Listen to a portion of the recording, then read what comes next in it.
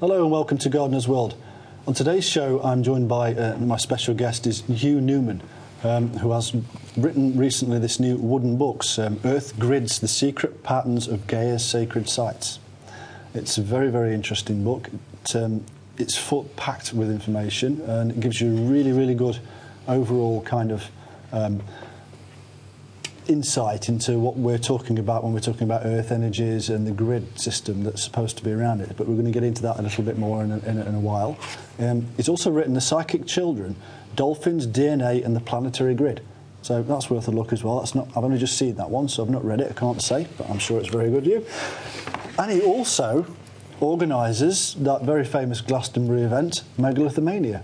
So this year with Graham Hancock, Robert and Olivia Temple, Edmund Marriage, all kinds of different people, and himself.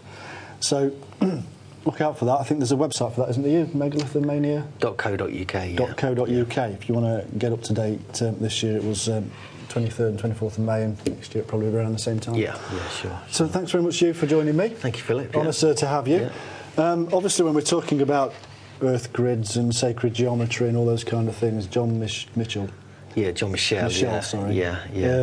You know, he's really one of the main guys in the whole kind of Earth Mysteries movement. And unfortunately, on the 24th of April this year, he passed away, and he was one of the big inspirations for the conference. On the image, there's image one. There's a quote from him from his View Over Atlantis book, and it's just, you know, we're going to tribute him at the conference and also on many of our websites as well. We kind of want to, honour him because he was the inspiration. He discovered the Michael line.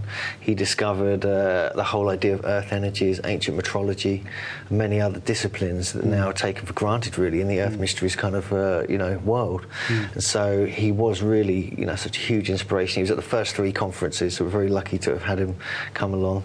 I was fortunate enough to see him a couple of weeks ago, and and we just want to big him up really because he was a legend anyway. So and it was some of his stuff that he said in the View Over Atlantis which really kind of stimulated my research into earth grids, because he was commenting on how all these ancient sites, these megaliths, pyramids, mounds and tumuli and so forth were spread all around the world from horizon to horizon.